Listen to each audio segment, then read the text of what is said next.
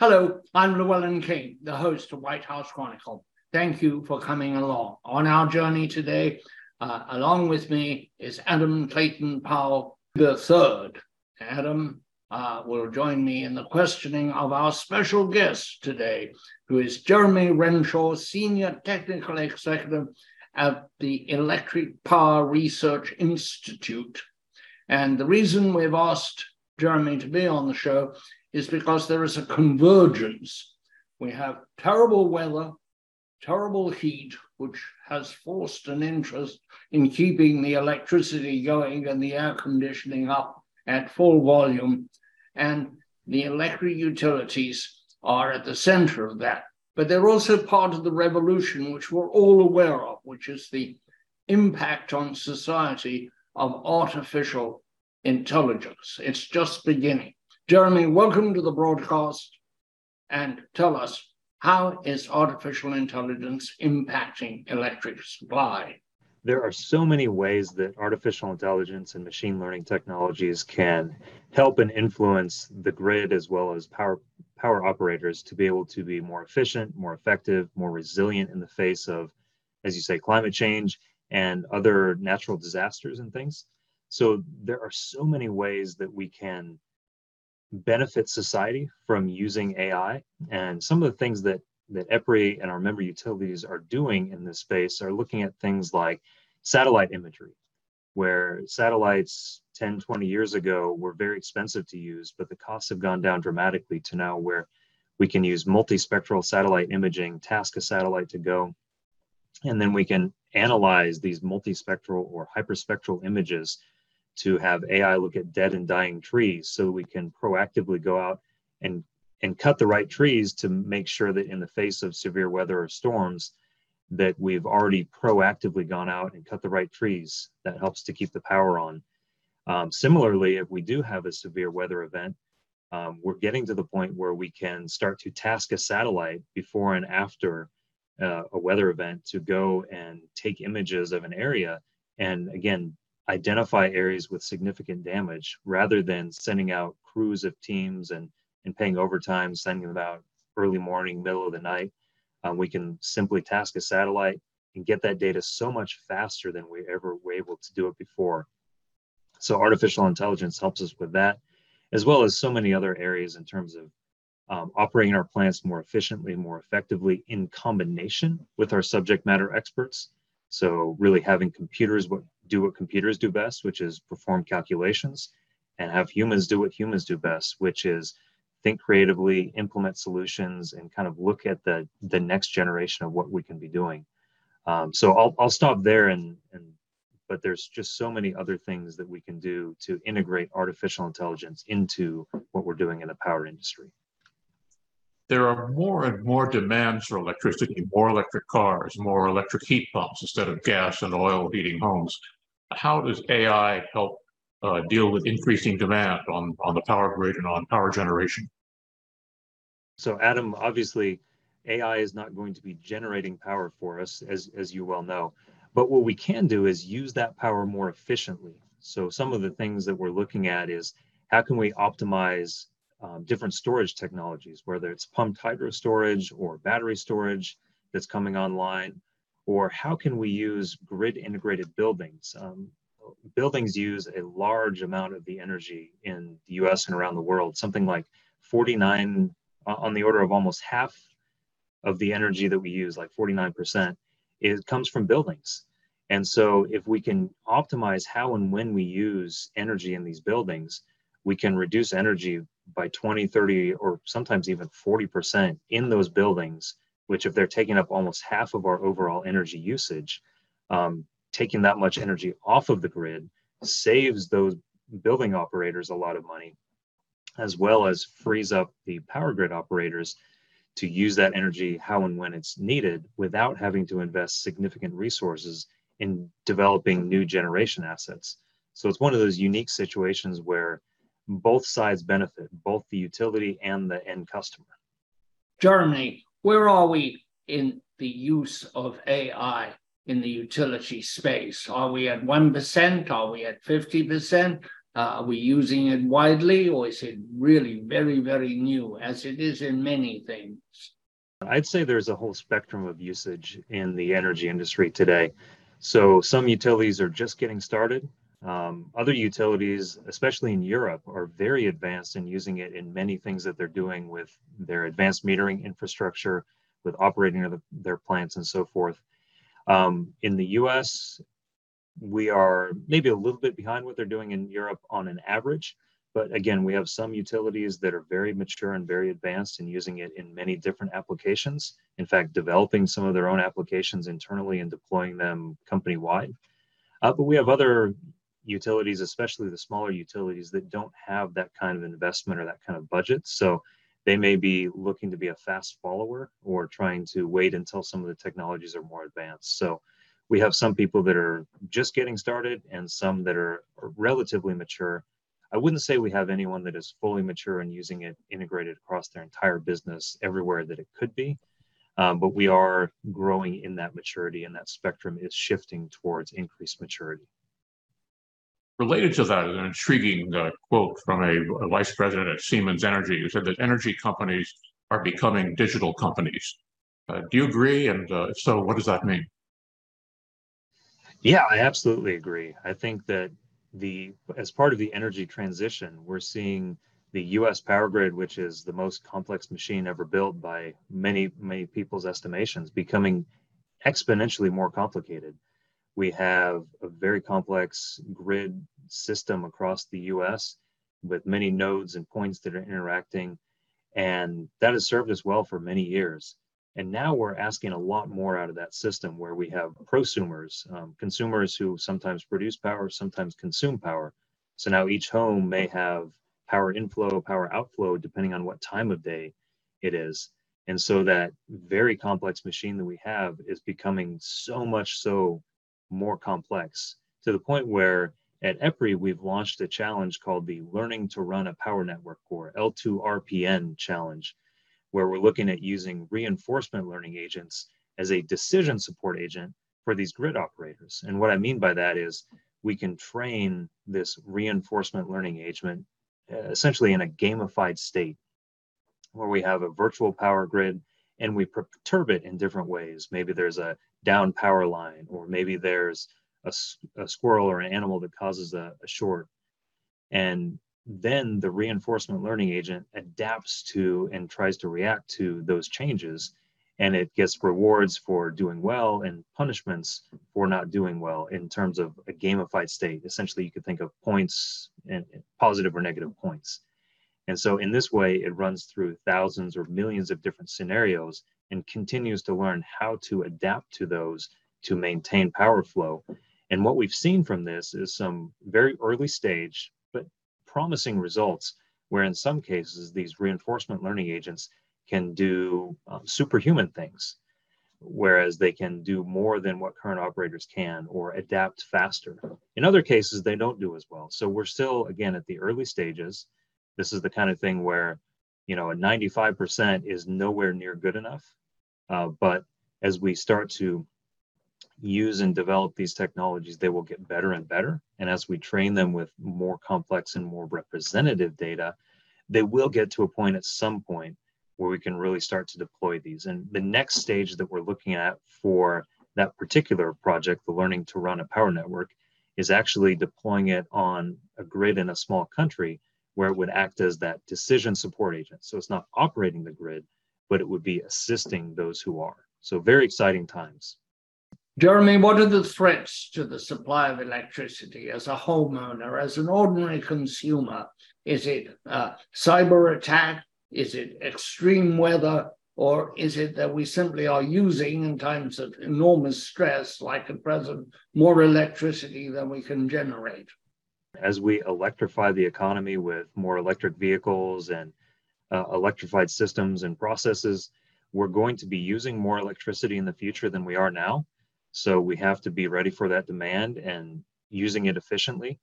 To your point of additional stresses from climate change, we're absolutely experiencing those now. And on the threat side, we absolutely have bad actors around the world, not just in the US, that are trying to penetrate the grid and do malicious things. And as you know, as I know, when you turn off power, it's a very real consequence that you will impact people's lives, and especially and disproportionately those who are economically disadvantaged. Or maybe somebody can afford to throw out their entire fridge if they're well off. Somebody who's living paycheck to paycheck simply can't afford to throw away all that food and replace it. So there are very real negative consequences to losing power. And so we want to be aware of those and respond to those. So things like cybersecurity attacks are an area where we feel that AI can assist what operators are doing today by taking some of the automated tasks off. So looking at, are we seeing suspect IP addresses, or is there a certain user that is getting or trying to get access to a system where they don't have a need to? And so AI can help in some of these cases to automate many of those tasks or flag certain actions that are going on, so that, again, people can do what people do best and evaluate that, while machines crunch away the numbers and go according to their training in the background to assist them. We're all familiar with the Colonial Pipeline cybersecurity hack, which affected a lot of people in the eastern U.S. But you look at the country, I'm thinking of South Africa, which used to have one of the best electrical systems in the world, and now the power goes out just about every day in Johannesburg and other major cities. And people there say that they can't keep food in their refrigerators because it'll go bad if they know the power is going to be out 4 or 5 hours a day. That's something where you say Europe is ahead of us, but is this becoming more of a problem as this, again, in your words, the most complicated machine ever built becomes ever more complicated? Is this becoming more of a problem? I would say in some cases, yes, and in others, no. Because, as you mentioned, Adam, one of the things that we're also dealing with is that very complicated power system is also aging. So we're already near the end of the useful lifetime or original design lifetime of many of those assets. So we're looking at how can we replace the right ones at the right time before they fail and cause large-scale outages, or how can we be ready for that? So this is an area where EPRI and many of our utility partners are looking into, because, as you say, there's very large impacts of that energy supply issue, and similarly, energy security issues are big too, but we can talk about those later on. One of the things that we're doing at EPRI is bringing together a large database of images that can be used and trained along with drones to be able to go out and just task a drone to go along a power line and take images.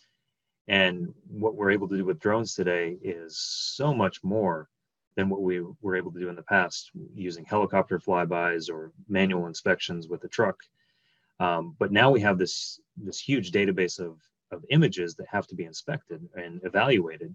And so we can train machine learning algorithms based on these vast image libraries to be able to go through and identify components that are beginning to degrade. So you can look at wood compression breaks in the power poles, or woodpecker holes, or an insulator that is chipped or had other types of damage. Like my favorite, I shouldn't say favorite, but one of the most interesting names of damage is alligatoring in an insulator. So we have all kinds of different degradation mechanisms that can happen. And so we can train these algorithms to look for those types of degradation. We're still in the stages of gathering the data there. So we have about 150,000 images. So you would think that's a lot, but considering all of the different variations that we can have and the number of images that we need, we estimate somewhere north of 600,000 images would be needed in total to be able to round out that library. So we're still early on in that journey, even though we've made a lot of progress.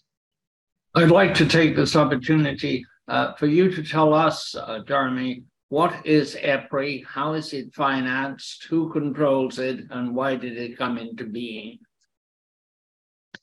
Yeah, so that's a great history story. So EPRI was founded in a blackout. So the Great Northeastern Blackout of 1965 caused a massive power outage.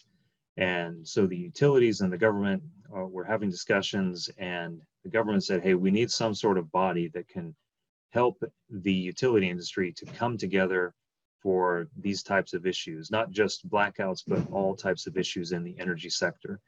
So what the utilities came back with said that we feel that we can do this really well, and we would like to put together a nonprofit for public benefit organization. And that's how EPRI was founded. So EPRI, to give you a sense of who we are, we're an independent, nonprofit, global research and development company.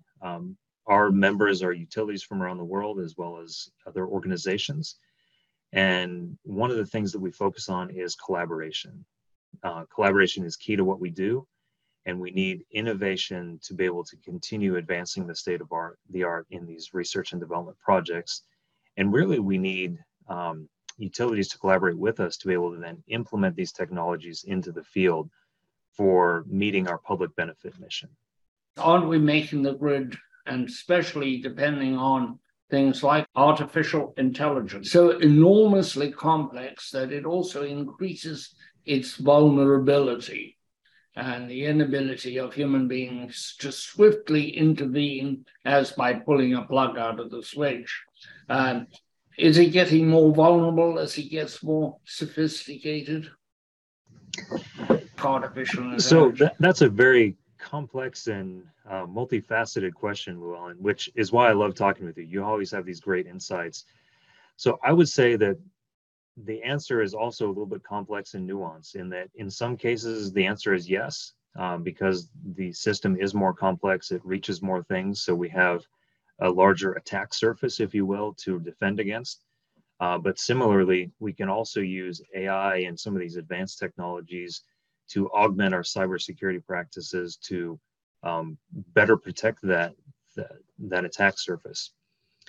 And so one of the things that we're looking at to help and support is not only in the cybersecurity area, but how can we better utilize the assets that we have? Again, making sure we have the most efficient flow of energy. One of the saving graces of the power grid is that there's a lot of inertia on it, so that as we turn off, one small turbine or generator, or if the sun goes behind a cloud over a small solar farm, there's still a lot of inertia on the grid that manages to regulate.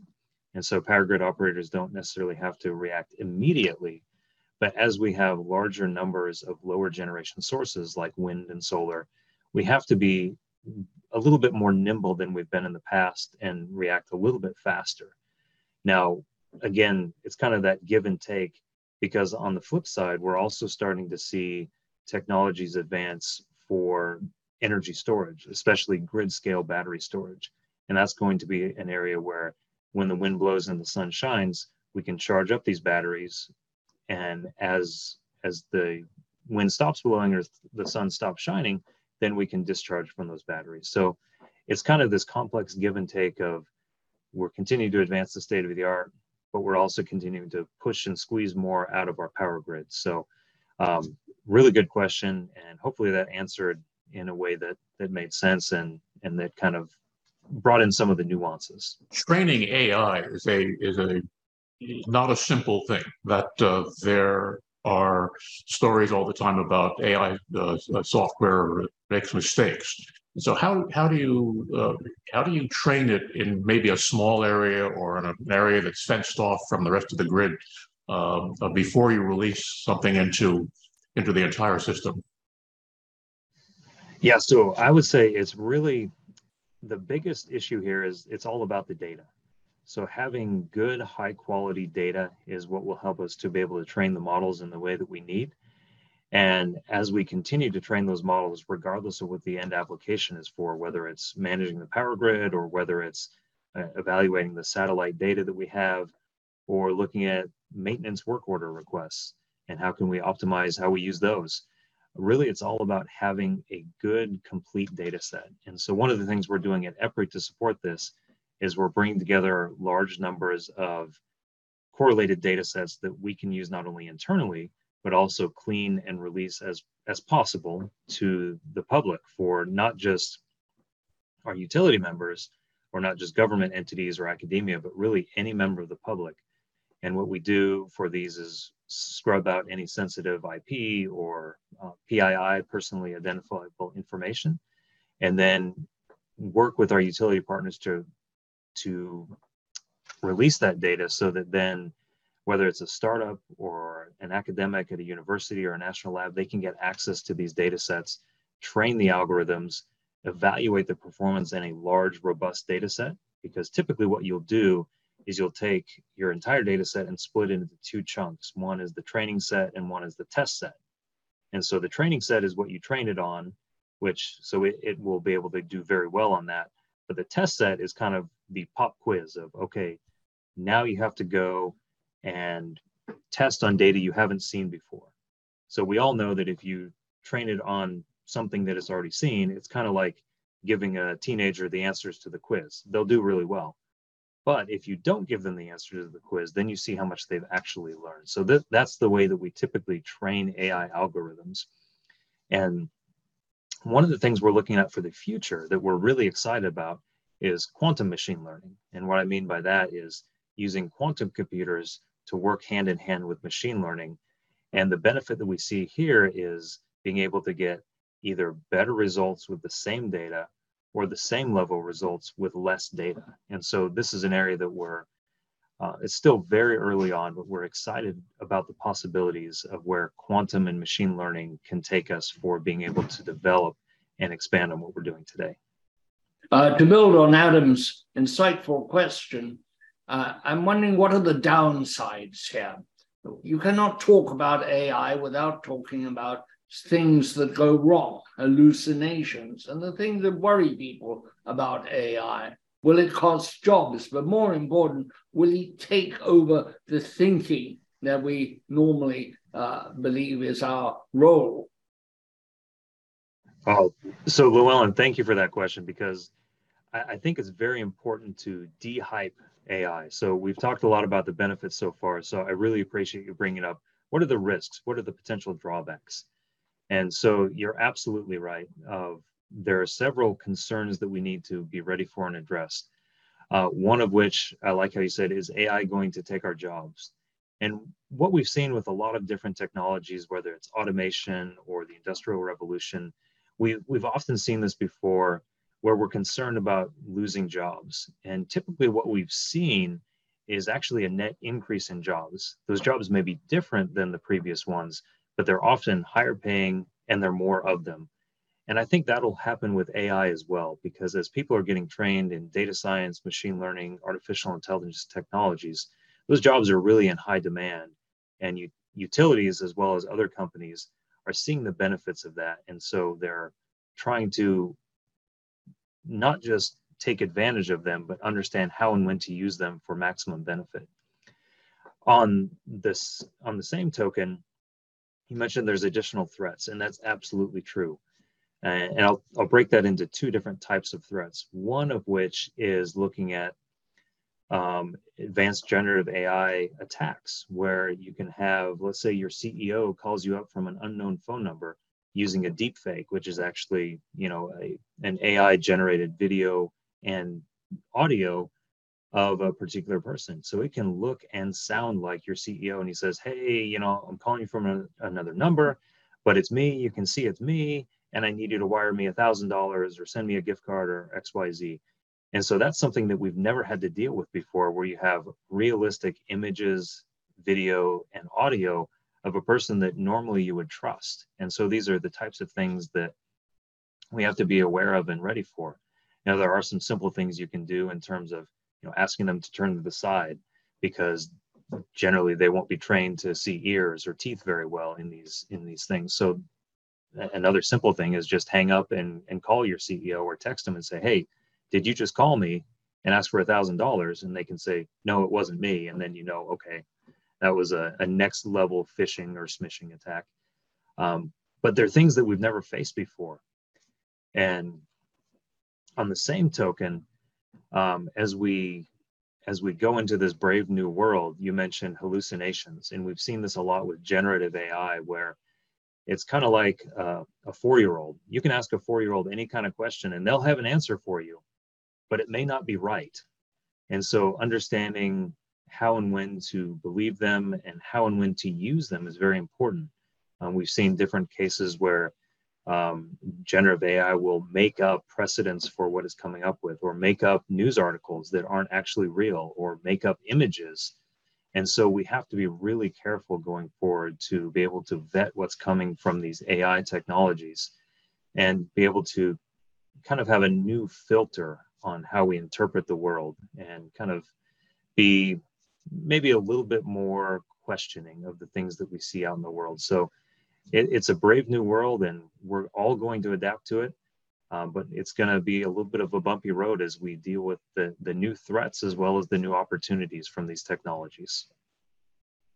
Is all of this more or less invisible or opaque to us consumers? Is there anything that we see other than the lights staying on in this revolution? I would say in some cases no, in some cases yes.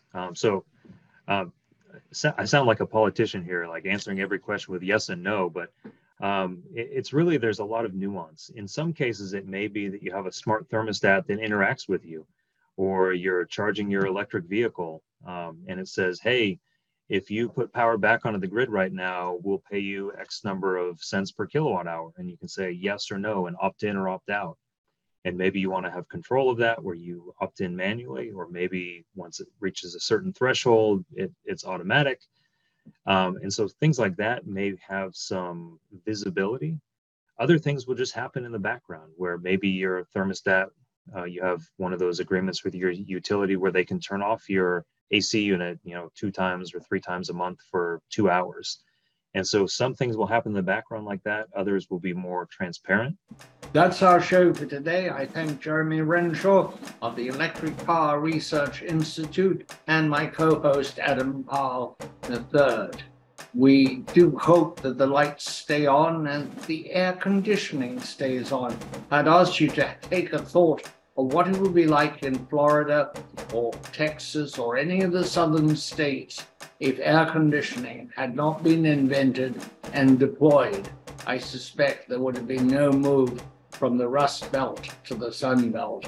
I suspect that there would have been a move from the Sun Belt to the Cold Belt. Until next week, may the lights be on. Cheers. White House Chronicle is available as a podcast on Apple, Spotify, Stitcher, wherever you listen. We are there.